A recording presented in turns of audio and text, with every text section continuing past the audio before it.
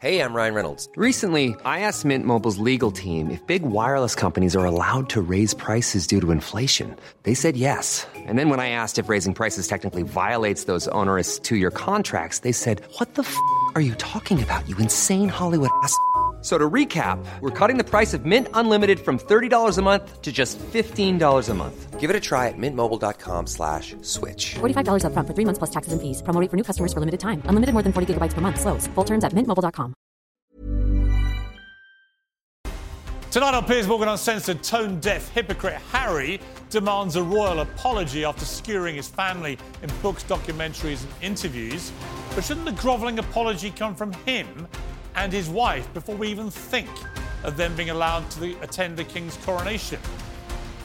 The Brit Awards goes gender neutral, scrapping male and female categories to be more inclusive. And guess what? Yep, no women then got nominated with chilling predictability. What a farce. We'll debate that later. Plus, President Biden blasted Donald Trump as totally irresponsible for keeping classified documents at home. And, of course, with equal predictability, he's now been caught doing exactly the same thing. We'll ask Kellyanne Conway, Trump's former top advisor, what she thinks of this situation.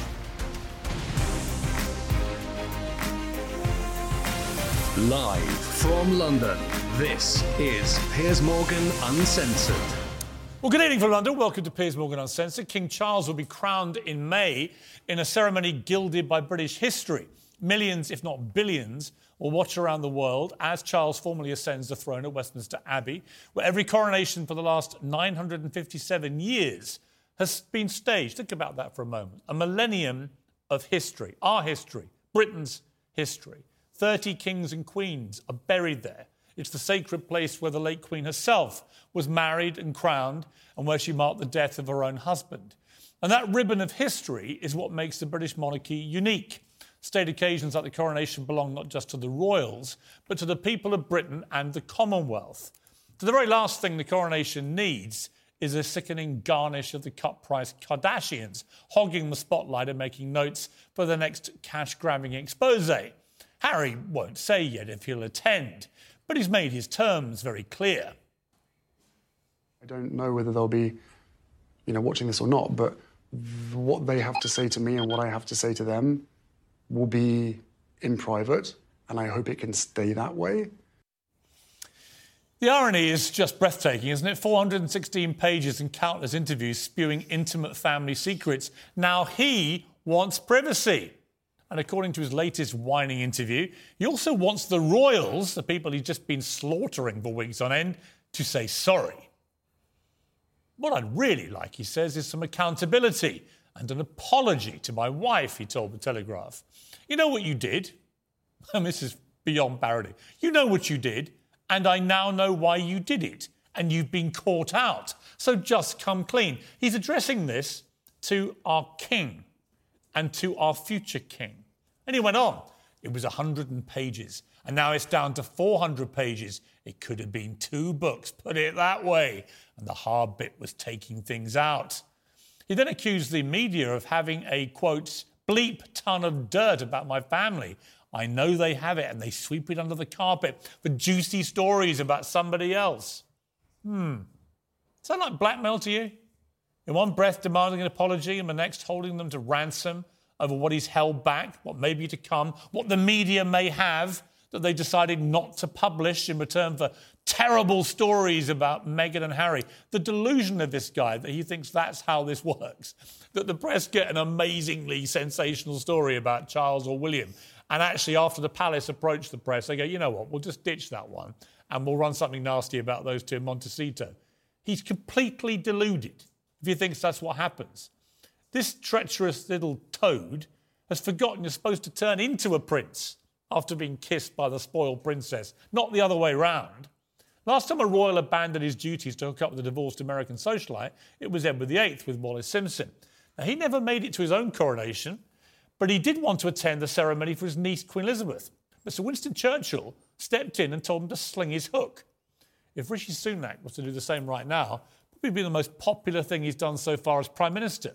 But before we even so much think about whether Harry and Meghan should be allowed anywhere near the coronation, and for me, they absolutely should not even be considered for an invitation, one thing would need to happen. they'd have to go on national television, they're familiar with the genre, plunge to their knees and issue a global apology to their families on both sides who they've so mercilessly trashed on every airwave that is prepared to pay them money. And what happens with these two if you do apologise to them? It's quite interesting, isn't it? One person who's made a very grovelling apology today, publicly, is Jeremy Clarkson, whose now infamous column on Meghan sparked an avoidable and predictable backlash. To be clear, the comments he said were completely inappropriate and wrong. He shouldn't have said them. It was a dumb joke, and I think he now recognises, judging by his statement today, that it was a moment of madness. All columnists have had them. I've had them myself. But he issued a long mea culpa on Instagram, a long one, expressing his deep, profound regret. But it wasn't enough. Harry's spokesman immediately hit back. It's clear this is not an isolated incident shared in haste, but rather a series of articles shared in hate. Again, the irony. A series of articles shared in hate. Does that remind you of anything? Does it remind you of a book that's just come out called Spare, Spewing Hate at the Royal Family? You can stick your apology, Harry, where the sun don't shine. Well, joining me now is former Conservative Minister Anne Widdecombe and historian Dr Tessa Dunlop, also with us Royal Editor of the Sunday Times, Roya Nicker, and former BBC Royal Editor Jenny Bond. So a veritable galaxy of luminaries to debate this. Let me start with you, Roya, again, because you had a big story on Sunday in which your sources at the palace were basically indicating that notwithstanding the onslaught that's come their way, King Charles in particular was prepared to consider reconciliation before the coronation in May. Now, I've got to say, before I get you to talk about that, my own sources tonight, who I would describe as pretty impeccable, believe that's a bit of a reach, say that Charles is absolutely livid, and actually reconciliation right now is most definitely not on the cards. There's been no contact whatsoever with anyone in Montecito, and that may well stay the same. So let's thrash out our sources here. How confident are you that you think that Charles really does want to reconcile with somebody who's really shown that any attempt to do anything just immediately gets commercialised? Well, good evening, Piers. I think, sources aside, if you speak to people who really know the King, they will tell you that he absolutely does not want to be estranged from his son for the rest of his life. There is no doubt that Charles is livid. The whole royal family are pretty livid about what Harry has done. But we have a few months now, very, very crucial months, leading up to the coronation. And actually, one of the most extraordinary lines in that book was Harry's revelation that Charles said to him and William after Philip's funeral, "Please, boys, don't make the rest of my life a misery," which at the moment Harry is doing a very good job of. But what Charles will not want, really won't want, is estrangement from his son forever and any kind of major overshadowing of the coronation. And if there is nothing done, no contact at all between now and the coronation, I really do think we're going to keep hearing from Harry and Meghan in a very negative way. And Charles will want to avoid that. But you know what my response would be? It's like, all right, keep yapping if you want to. You've done your worst. Honestly, keep yapping and just completely ignore them. Don't invite them to any royal events. I mean, Jenny Bond, why the hell should they be invited to a coronation? It's the people's coronation. It's our coronation for our monarch. All they've done, these two, is damage the monarchy, damage the reputation of that institution, damage their family, the royal family, on which the monarchy's future depends. What on earth have they done to deserve an invitation to a coronation? Where it's not just Charles, by the way. It's Camilla as well getting crowned, who Harry just trashed in his book. Yeah. Well, I think, this is the most important day probably in the whole of Charles's life. And if, as the loving father, which I believe him to be, he wants his younger son to be there, then I think that is his right and his privilege. And I think an invitation will be extended to them. I think to not invite them really is going to be feeding the hind that bites Charles. So it'd be wise to invite them. And if they do come, I think we, the media, actually should take it upon ourselves not to make it overshadow the coronation. I mean, we don't want to have screaming headlines about them, so I think we should just have a footnote at the bottom of our coverage of the coronation and say also in attendance were the Duke and Duchess of Sussex. I think that might be one approach. I'd like a footman to drag them out in that eventuality. Let me bring in Tessa Dunlop. Look, you are the great apologist for Meghan and Harry. Here's my question for you. Why would two people who hate everything the royals seem to stand for, hate the monarchy, are intent on destroying it, have done nothing but trash it and diminish it in the last 2 years, why on earth would they want to be at a coronation of the next monarch of this country? Piers, I thought you'd read the full 400-plus pages of Spare. Then you will have got the message loud and clear. There is no macro Harry plan. He is a dyed-in-the-wool royalist. No, he's not. He doesn't... Yes, no, I'm afraid. He's going about it all the wrong way. He's done unspeakable damage, but he wants to save the monarchy, apparently. No, I'm being serious. No, what he wants, No. Tessa, let me just respond to that. What he wants is to keep the titles, the royal titles for him and his wife, because it's the titles that make the money. And they're making hundreds of millions of dollars. His book, #1 global bestseller, his documentary series, huge success, blah, blah, blah. Of course it is. He's trashing the royal family from the inside. This is a boy in pain who grew up... I'm so sorry. I'm so sorry. Who grew up in a goldfish bowl. Is he in pain or has he never been happy? Which one is it? He's telling us how happy he is. Who grew up in a goldfish bowl, who's thrashing his way out of the gilded cage, but actually has realised he doesn't know how to exist without the gilded cage. Oh, no, he does. I, incidentally, am no apologist for Harry. You are. But I do apologise on your behalf, because one minute you sit there, Piers, and you say, oh, they'll keep yapping away, they should be ignored. There is no way, if they so much as fart, that you would ignore what they say. You stoke the boiler, you stoke the problems of the royal family. Let me be clear. People say this to me, they go, why do you keep banging on about these two? Why do you? Because they keep trashing the royals. In podcasts, in books, in documentary series, in interviews. It never stops. And I say to them now, I will stop writing and commenting about them if they just shut up. Go to Camp Montecito, be the happy people you keep telling us that you are. Stop trashing the royal family. Stop attacking our monarchy. Stop diminishing this country. If you do that, I'll leave you alone. You've just heard from the dignified Jenny Bond. Reduce it to a footnote, Piers, but you couldn't resist doing that because, like them, you make money from this. Jenny. Let's own it. You make money from this. I bow to nobody. Of course I do. Everybody who's involved in covering the royals my case. Makes money. Well, you're making money appearing on this show tonight. Thank you. Double time. Thanks. Yeah, exactly. So you're making money too out of it. So let's not be hypocrites. Jenny Bond, look, no, I bow to nobody in my admiration of Jenny Bond, but she would have been the first in her previous capacity as the BBC's royal doyen to probably not actually reduce them to a footnote at the coronation because she'd know it's a big, hot story. And this is the problem, Anne Widdecombe, isn't it?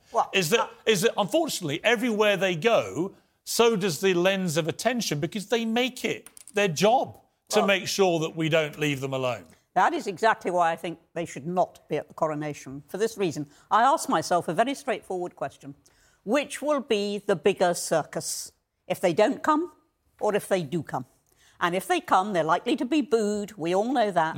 There'll be a lot of attention on them because they're there. Well, that'll be the story. They get booed at the coronation. Exactly. Whereas if they're in Montecito, totally agree. We're all free to concentrate on the coronation. So I feel very strongly they shouldn't come. I also... Hang on, you had a long go.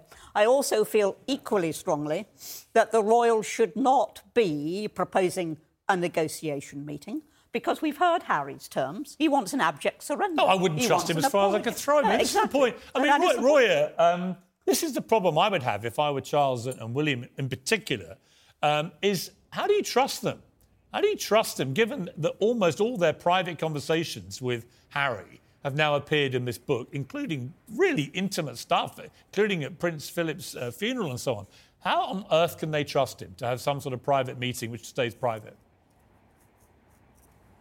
Well, that's a great question, and that's something that's even been acknowledged by sources close to Harry and Meghan, who've said to me, and I've written that even they acknowledge that there's an issue there that perhaps the royal family might not trust that private stays private. But what I would say is, as much as it might stick in the craw of many members of the royal family, particularly the ones you've just mentioned who come under heavy fire in the book, I think if the king isn't seen to somehow do something, I think he's going to come under even more heavy fire from his son and other people down the line. But that will be the great test. I think if they do propose some sort of, and I'm not saying a negotiation, but some sort of sit down, and then something leaks out and it comes from Harry and Meghan's side, then I think it probably is game over. But at least the king may have tried. Yeah, I mean, look, Jenny Bond, I feel incredibly sorry for Charles. He's lost both his parents in the space of 2 years. He's probably still mourning his mother, who just died a few months ago. He's taken on the monarchy. You know, he's our new monarch. He's about to be crowned the king of this great country. I mean, all these huge pressures, both personally and professionally. And then he's got his young son causing just total, endless, relentless mayhem.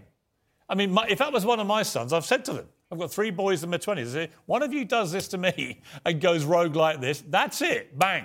There won't be any reconciliation parties. You're done. Well, you see, I don't think he wants to lose his son as well as having lost his parents. And I do think that Charles is quite a compassionate guy. And I think he would probably agree with me that what we're witnessing here is almost the unravelling of a youngish man who is so mentally fragile now and so confused. There are so many errors in the book. And conflicted within himself and really suffering. And hang on, Jenny, I agree Jenny, he's gone Jenny, a bit loopy. He said some terrible things. No, right, but Jenny, I think we should show I'm sorry to interrupt you, but I want to pick you up on compassion. that thing about the mental health thing. I don't see somebody suffering or in pain. I see a smug little narcissist making a ton of cash, abusing and revealing secrets about his family. I don't see anyone fragile whatsoever. On the one hand, he says, I'm the happiest I've ever been. On the other hand, he wants us to believe he's a pain-struck young guy. He's not. He's nearly 40. He's had a long time to get over the pain that, by the way, millions of people have to go through, losing parents when they're young. It's not exclusive to him. His own brother went through exactly the same thing and doesn't seem to feel the need to trash his family in public. So I just don't really buy in, Jenny, to this. He's racked with pain and is so fragile. I think he doesn't give a damn about the damage to the mental health of all his relatives. And yet he's supposed to be the Prince of Mental Health. I think he is racked with pain. And in his book, I thought it was very, very moving when he said that went for a second lot of therapy. He was frightened of losing the pain he had felt for all those years for the loss of his mother. He was frightened of losing that pain in the therapy because he would lose his mother again. And I thought it was incredibly moving. Now, I'm not going to defend Harry for all he's done and all he's said. A lot of it's abominable. Most of it's loopy. And I agree. I think he's a little bit unbalanced and deluded, perhaps because all the drugs he took. I don't know. Yeah, but I do have compassion for his mental health. No, I think he's a Californian dopehead. You meet them all the time when you're out there. Tessa Dunlop, you've been raging away as normal here. What have I said that's wrong? You are renowned for lacking empathy. I won't use... I've got plenty of empathy. What? No, I'm so sorry, he's renowned for it. I'm not renowned for it. I'm not renowned for it. No, I actually have a lot of empathy for the right people. Actually, and my entire career, I've actually shown empathy. I show empathy for people who deserve it. Harry is not deserving of my empathy. In your opinion, he has zero empathy for anybody else that he's trashing. As somebody who has watched Harry from birth through the death of his mother, you don't have a shred of empathy for his peculiar lifestyle that's trained him for nothing. That's left him with dump loads of expectations and shed loads of pain. Did you not go to prep school? No, I think Imagine going to prep school and your mum steamrolled bed. Actually, I went to prep school until I was 13, actually. And then I went to a state school. Now imagine you're... Then I went to a state school, and actually, what he should have done is go to a state school. And you're grimacing. Yeah, I'm absolutely... Just calm down, the pair of you. I'm perfectly calm. Neither of you sounded at the moment.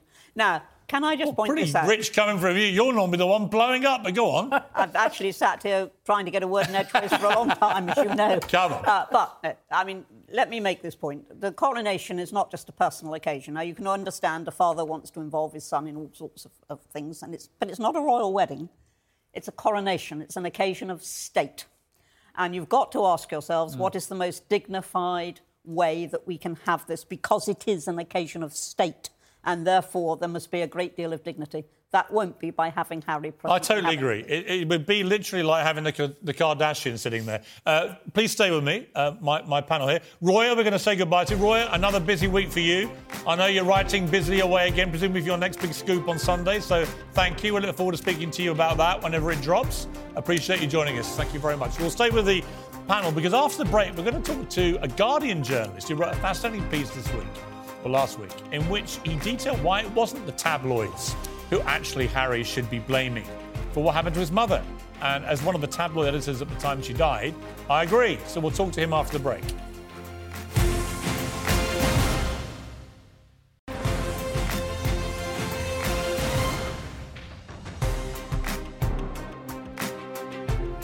Well, still to come tonight, we're going to be debating the Brit Awards' ludicrous decision to go gender neutral, which meant, of course, no women got any nominations. Who could have predicted that? Oh, that would be me. And we're going to talk about Joe Biden, who is basically forgetting people's names again. And he's also been hiding documents at his home. Did he do it deliberately? Is he any better or worse than Trump when it comes to that kind of thing? We'll see. Here's him singing happy birthday to somebody where he forgot the name. Cringe making. You'll watch it later on. Anyway, let's get back to the royal debate, because I mentioned earlier about Jeremy Clarkson, who, I get on fine with Clarkson now, but just to remind viewers, he did punch me in the head, and I've got a scar here which comes up when I have a tan like I do now from his right fist. So it's not like we've been the easiest of bedfellows over the years. I've literally borne the scars of Clarkson. So I'm not going to be his greatest cheerleader in a moment of misfortune. All I would say is this, is that he could not have issued a more sincere apology than he did today. And as I've always suspected about the woke brigade, the moment you do that, they don't accept it. And by the way, Harry's the king of the wokies. They just chuck it straight back in your face. And I mean, Tessa, we didn't discuss this, but here's my problem with it. Can't he apologise enough? I mean, is there no apology that's acceptable? Did you not rummage around in the small print? It's because the Grand Tour's apparently been pulled by Amazon Prime. That apology... Well, we don't know. That's not been confirmed yet. Come on, wake up and smell the coffee. I'd rather wait and have it confirmed. Why do you think Clarkson apologised? Why deep down in your tippy-top? Do you think he should be cancelled from everything? To be honest, I think we've had quite a lot of Clarkson over the years, and time to bring on a fresh lot. Yeah, I would have no problem. But do you think he should be cancelled for that reason? He's not been cancelled. He's still platformed every week. You were just boasting about him being cancelled. But do you think he should be cancelled? I think maybe if the Amazon Prime think it's time for them to shuffle off, then perhaps it's... Well, we don't... Like I say, they haven't confirmed that. I mean, you wouldn't answer the question. Do you think he should? Well, that's a good question. I think there should be a punishment for that level of vitriol. I would like to see... And don't shoot me there. I would like to see some modification to include misogyny in those hate laws. Really? We're talking on a day. Okay. Yeah, no, we are. We're talking on a day when the term institutional misogyny is being tackled around in the police. So what about all the hideously misogynistic things that Harry says in his book? Oh, not back to that. Not back to the prep school teacher whom he made laugh. Yeah. When he was 11 years old. No, the one... Would you have preferred that Harry whitewashed Tessa, you've got to let me childhood? finish. I'm talking about the matron that he called ugly and greasy and didn't make the boys horny. I'm talking about the newspaper executive who he's absolutely viciously misogynist about. I'm talking about Camilla, who he calls a dangerous villain. Blah, blah, blah, blah, blah, blah. The book is laced with misogyny. No. So I agree with you. Can't be one rule for misogyny one and should one be for taken another. more seriously. What about he starts with himself? First of all, would you have preferred that he pretended he was a saint at prep school and never did that cruel wasn't my question. Lord of the Flies It style wasn't my behaviour that question. children do? My Would question- you have preferred... No, What Tessa. about the I didn't... matron? Tessa, Do you know, my question to you was very simple. Why should he be allowed to be a misogynist? I didn't... But anyone who dares to be a misogynist about his wife, he wants to get cancelled. I just don't think you can compare the All right. idea of someone... Of course you can't. Being cellular, liked on a cellular level, paraded down the street naked, having human excrement thrown at her, with describing a tabloid editor as something... I don't know what he said about a female editor was actually pretty well up there. Was it sexist? It was just unpleasant. Actually, it was misogynist, sexist and revolting, yeah. But anyway, let's move on. I want to talk to Stephen Bates, former Guardian royal correspondent. Stephen, I didn't even know the Guardian had a royal correspondent, so that was a bit of a shock to me. So congratulations on that title. But thank you for joining me. Look, I wanted to get you on, not because I expect you to launch a spirited, full-frontal defence of tabloid newspapers, but I do think you raised very interesting points in your column about all this, which is that Harry's real point of visceral hatred is that the British tabloids in particular were directly to blame for Princess Diana, his mother's death. And you wrote a column really saying that isn't borne by facts. No, that's right. I mean, I watched the ITV interview the other Sunday, like millions of other people did. And as you see, we had this riff about the tabloids and the paparazzi causing his mother's death. That wasn't actually what I discovered and found. I was the Guardian's man in Brussels at the time, and I was sent down first thing that morning to help the coverage, of course. And I got on into a cab at the Gare du Nord to go to the Guardian office. And the cabbie, this is 5 or 6 hours after the accident, said that driver must have been mad to drive into that tunnel at that speed. He said there's a very bad camber and there's a twist in the tunnel. And anyone who drives in at that sort of speed, you have to stick to 30 kilometres an hour, he said. Anyone who went in at the sort of speed that car was being driven at must have been mad. And we now know, after the inquest, which I also covered 8 years later at the High Court, that Henri Paul, the chauffeur that evening, was high on drink and drugs. He hadn't been expecting to work, which is why he was drunk, and he'd never driven a Mercedes before. And Mohammed Al-Fayed instructed him to drive Dodi and Diana right across Paris, a route he didn't particularly know, in a very fast car that he wasn't used to driving. He had a Mini himself, and he showed off. He was showing off to the paparazzi who were outside the Ritz Hotel. They could have stayed at the Ritz Hotel because they had a suite there. They were routed out of the suite by Mohammed Al-Fayed, who wanted them to stay at his apartment. And that was the terrible thing that happened. And the other crucial thing, I think... versus... And the other point I was going to make, which I think is really important to this, is that Harry talks sort of vaguely about there were flashing lights as his mother... and the car she was in crashed. In fact, the paparazzi were not within 1 kilometre of the car when it crashed. That came out in the inquest. So there were none of them anywhere near the tunnel or the car. Yeah. What is completely true is that once they caught up with the car and they realised it had crashed, then some of these ghouls did actually try and take pictures of Diana lying in the back of the car. Right. And that is completely unforgivable. But it's not true that they were right with the car as it went into the tunnel, blinding the driver potentially with their flashbulbs. That's absolutely right. They were on Vespers. Vespers don't outrun Mercedes being driven at speed. They were behind. They were admittedly chasing the Mercedes and probably trying to catch up with it at lights or something like that. But they weren't in front of it. And so therefore, they didn't cause the accident. They indeed did behave like ghouls afterwards. These were continental paparazzi, it has to be said. They weren't British journalists. They weren't British photographers. They were Italians and French. Right. Maybe they wanted to sell photographs to the British tabloids, but I doubt very much whether the British tabloids, which by then had learnt their lesson, I can tell you. I can tell you for a fact that I was in the Daily Mirror newsroom in the early hours of that morning, about 5 a.m., when we were offered pictures of Diana lying in the back of the car. Didn't know if she was dead or alive at that stage. It turned out she actually died, I think, on the way to hospital, when she got to hospital. But these pictures were offered to us, and I not only refused to even countenance using them, I rang the head of the agency who'd sent them in, advised him very strongly to withdraw them from everywhere he'd sent them and to leave the country.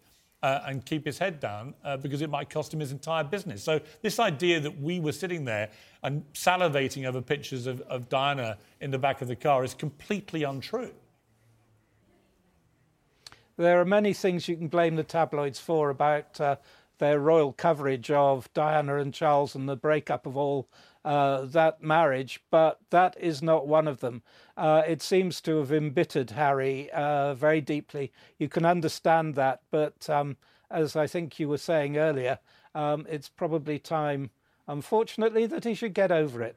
Yeah. Well, I would never tell anyone to get over the death of a parent and that thing, but I certainly think that him continuing to apportion direct blame on a particular section of the British media for the crash that killed his mother is just, unfortunately, it's not borne out by the facts. Jenny Bond, you were covering... Stephen, thank you very much indeed for joining me. Jenny, you listening to all that? You were obviously covering all this I mean, to me, it's a very important point. You can have a view, as Harry and William both do, that the paparazzi are the enemy for them because they follow them all around at all times. And obviously Diana got more attention than I think anybody else did. And the rules did all change after she died, actually.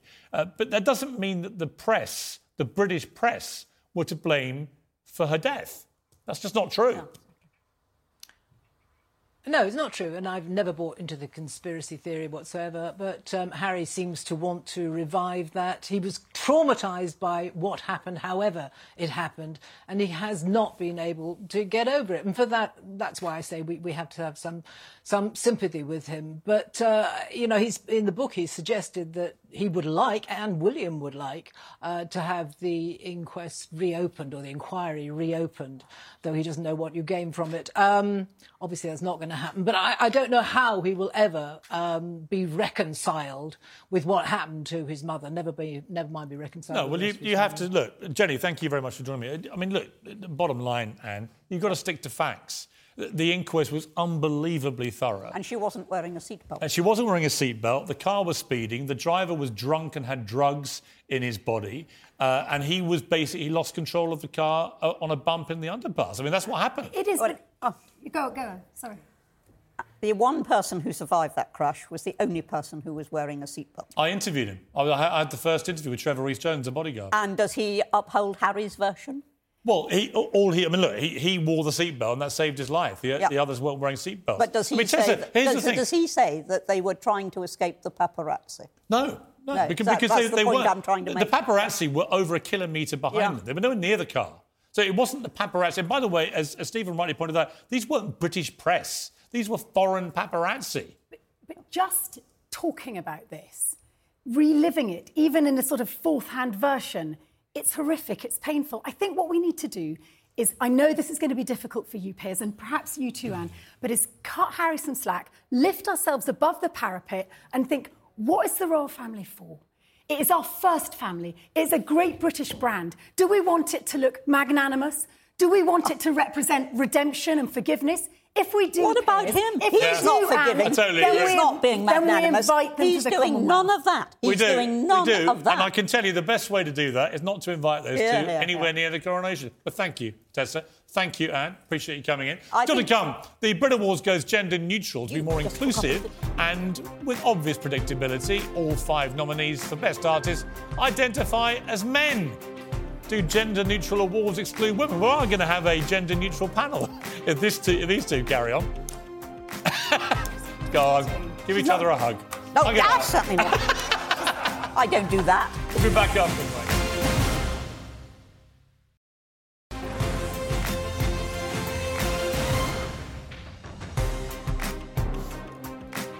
Welcome back. The Brit Awards are a month away, but we already know one thing about this is Best Artist. It will be a man, or somebody currently identifying as a man. The UK's biggest music awards introduced supposedly inclusive gender-neutral awards last year, and I predicted very quickly on Twitter this would be a complete disaster, would mean women would get excluded. And guess what? All 5 nominees for the top Best Artist prize are male. This is what Adele had to say about the decision last year when picking up her award for Artist of the Year.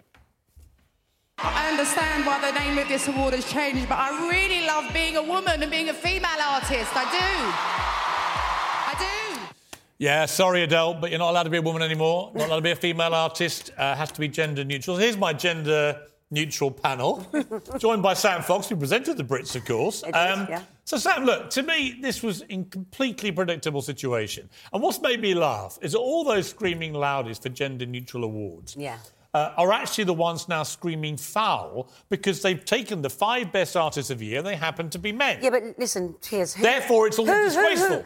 Who has chosen these men? Probably men. What do you reckon? Well, I don't think they chose them because they were men. I think they chose them because they were best, but they happen to be men. Which is why you have a female category to make sure you have the best male artists and best female artists, because then you screw over women. It just came back the wrong way for you lot, didn't it? That's the problem. Do you know what? I think what would be best to do in this situation, there's only 5 people in that category, best artist, yeah? If they're now putting the best female artist and the best male into one category, then there should be 10 nominees, not 5. Oh, what a load of... Two best artists. What, you have twice as long an award show? Do me a favour. Well, there should be more choice, shouldn't it? What there should be men and women. is best woman artist, best male artist. What's wrong with it, Ava? It doesn't fit into those categories anymore. We're not there anymore. Says who?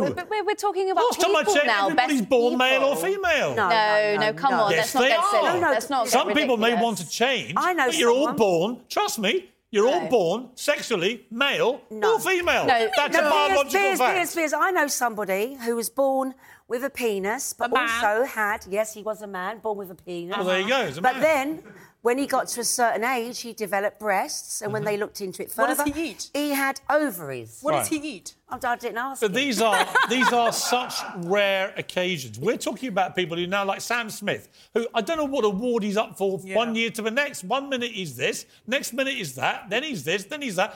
How do you keep up with him for any You award? have a gender-neutral category, which solves that, doesn't it? Have that male, solves your point. female, and the rest of you. No, that's right? The rest of you. I don't care what you want to call yourselves. I don't care what you think you are in any given moment. Sam Smith, who changes literally more than a chameleon, he can be whatever he wants, and you park them into the corner and you say, right, male, female, and the rest. Everything else. And the rest can all compete with each other. But here's my question for you, Ava. Let's take gender neutrality to its logical conclusion. Let's have a gender-neutral Olympics. And you know what would happen?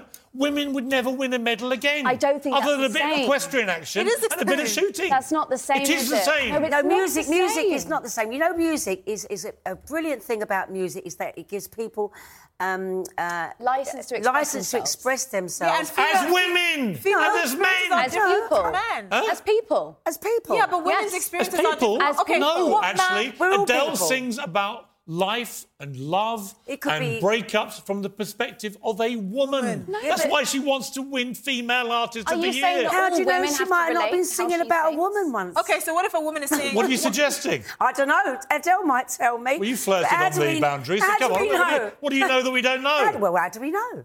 You know, I've written songs about lovers in my life. You don't know if it's a male or female. I think in your case, both. How do you know? 'Cause I think you just wrote about it in your book, didn't you? Yeah. All right, but listen.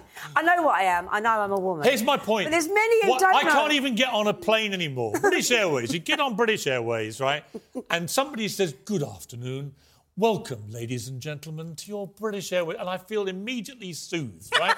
Now it's good afternoon, persons of It's everyone. indiscriminate Do you need to be- gender. you need to be told? If you're non-binary, you're welcome on this flight. Oh, shut up, why all do of you you. need to be Just go reminded back what to you ladies are? and gentlemen. Listen, last night I was in Germany, doing a concert. There was many people there.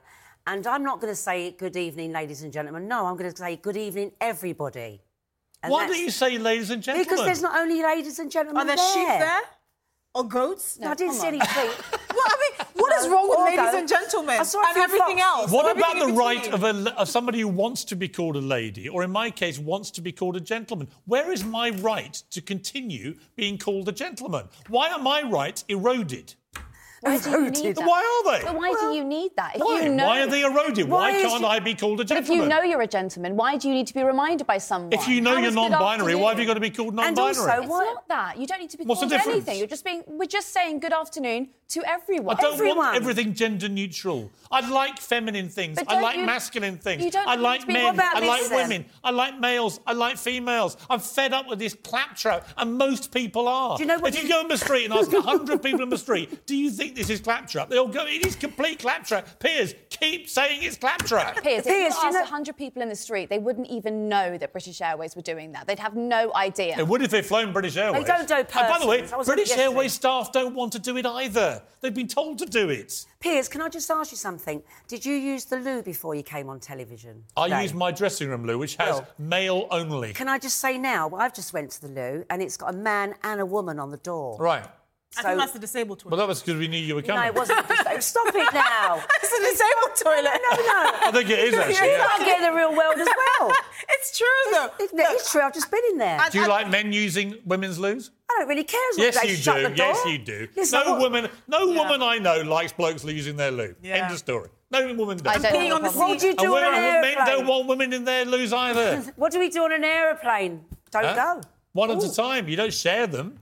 Anyway, look. We don't share one cubicle. Come on. Here is the... Well, what is that? What is that? Ooh, you've It's a been man and a proven woman. right. Well, that's where... You've been proven That's right. actually not a toilet. That's a little love parlour. No. That is the That's where when my team get a little bit frisky after a show, they get taken to the love And there's parlour. no stand-up bit in there, which is good. That's the good part. That's for the good loving. Look, we're going to take a short break. We're going to keep our panel here. We're going to come back and talk about Britain's universities descending into woke madness. I'm going to talk about Joe Biden, the leader of the free world, his inability to remember anything ever.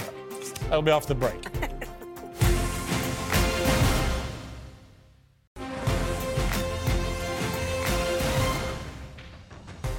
Well, look, my wife has a rule in her family. When somebody's birthday, you sing happy birthday. You ready? Happy birthday to you. Happy birthday to you. Happy birthday, dear Alan. Happy birthday to you. Her name is Andrea, Mr. President. She's the daughter-in-law of Martin Luther King. It's Martin Luther King Day in America. So now you know her name is Andrea. Let's hear it again. Have we got it again? No? OK, we did have it again. Have we got it again? Well, look, my wife has a rule in her family. When somebody's birthday, you sing happy birthday. You ready? Happy birthday to you. Happy birthday to you. Happy birthday, dear Alan. Happy birthday to you. Unbelievable. Well, I'm still here with my stellar pack, Sam Fox. I didn't introduce Ava Santina and Esther Cracker because I didn't know what they were currently identifying as. So until I had that confirmation in the break, I couldn't call them Esther and Ava. But joining me now is the former senior counsel to President Trump, Kellyanne Conway. Well, Kellyanne, lovely to have you back on the programme. First of all, your reaction to that. I mean, barely a week goes by without President Biden forgetting something. But on Martin Luther King Day, to forget the name of someone who's related to Martin Luther King as you sing happy birthday to her, and it's your idea to sing it, that is a cringe moment, isn't it? It is, but it's at least President Biden's problem. Not that he forgot the woman's name and embarrassed himself. It's that he forgot he had classified documents, national security secrets, stuffed near his Corvette in his Delaware house. Well, this is what I was going to come to, because it's a more serious thing. Because, look, let's come to the more serious story. It is serious. As we and, know, these aren't gaffes. Hey, Piers, the other thing with Biden is these aren't gaffes. I mean, the guy is not doing well. I'm a big critic of Republicans who run around all day incessantly making fun of Joe Biden's obvious mental and physical lack of acuity and challenges, because I think it creates some sympathy for him and it distracts from the disaster that is his presidency. And in this case, not just the double standard, but the prima facie case that he has violated the law. I don't need to hear Donald Trump's name. I don't need to hear we're sorry. I don't need to hear we didn't mean it, inadvertently mishandled. The law doesn't care about your feelings. It doesn't care, Joe Biden, about what President Trump did. That's all being litigated separately. Look, I want to explain to viewers what you're talking about, because I teed that up. But Donald Trump, as we know, was caught with a bunch of classified documents and is facing potential serious legal jeopardy as a result. But what I remember as that story unfurled was the Democrats making a lot of hay while the sun shone and saying this is one of the most terrible things they'd ever seen. And these same Democrats, now that Joe Biden has been found to have had classified documents at his home, including in his car, in his office, and so on, the same Democrats who were so outraged by what happened with Donald Trump have now gone a bit quiet. Now it's their guy. It's the hypocrisy I can't stomach. That's right. And the country will be with you by and large, except for those addled with Trump derangement syndrome, for which there is no vaccine and no booster.